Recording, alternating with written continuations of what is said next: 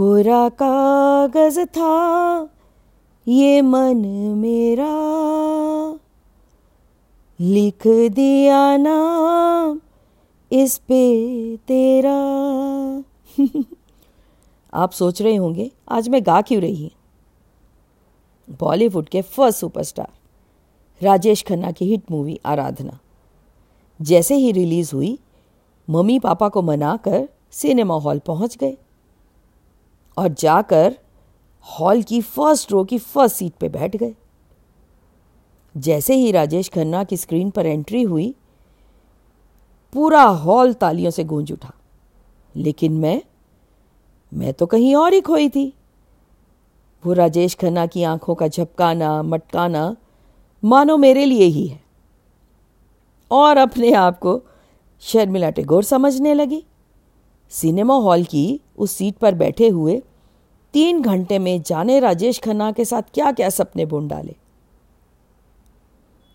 जैसे ही हॉल से बाहर निकली, ऐसा एटीट्यूड था मानो मैं शर्मिला टैगोर हूं और राजेश खन्ना हॉल के बाहर खड़े हैं मेरे लिए।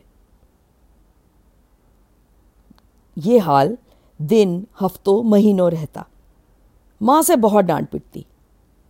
मां बोलती, शर्म नहीं आती है, चुपचाप पढ़ाई करो, राजेश खन्ना के सपनों से बाहर आओ, कोई राजेश खन्ना नहीं आने वाला तुम्हारी जिंदगी में। रियल लाइफ और रियल लाइफ में बहुत फर्क होता है। 2-3 दिन मां की बातों का असर रहता और रूम में जाकर फिर राजेश खन्ना की मूवी के गाने गाते। रूप तेरा मस्ताना, प्यार मेरा दीवाना, भूल कोई हमसे ना हो जाए। कॉलेज में जाते जाते राजेश खन्ना की कई हिट मूवीज देखी और वो जो लव रोमांस था ना, उन्हीं की मूवीज से सीखा। और अपने पिलो के नीचे राजेश खन्ना की फोटोज रख के सोते।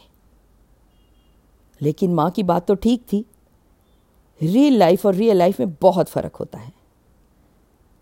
रियल लाइफ हम 3 घंटे में जी लेते हैं, लेकिन रियल लाइफ को जीने के लिए पूरी जिंदगी निकल जाती है। लेकिन कितने नादान थे हम। कोई राजेश खन्ना नहीं होता हमारी लाइफ में, और कोई लव एंड रोमांस भी नहीं होता। एक सिंपल सी जिंदगी होती है जिसको समझने में पूरी जिंदगी निकल जाती है। आई एम श्योर आपका भी कोई बॉलीवुड फेवरेट हीरो होगा। आपने भी याद ताज़ा कर ली होगी। यादों की याद में चलते रहिए रेनू के साथ, मीठी मीठी यादें, प्यारी प्यारी बातें लेकर। हंसते रहिए, खुश रहिए, गाते रहिए, मुस्कुराते रहिए।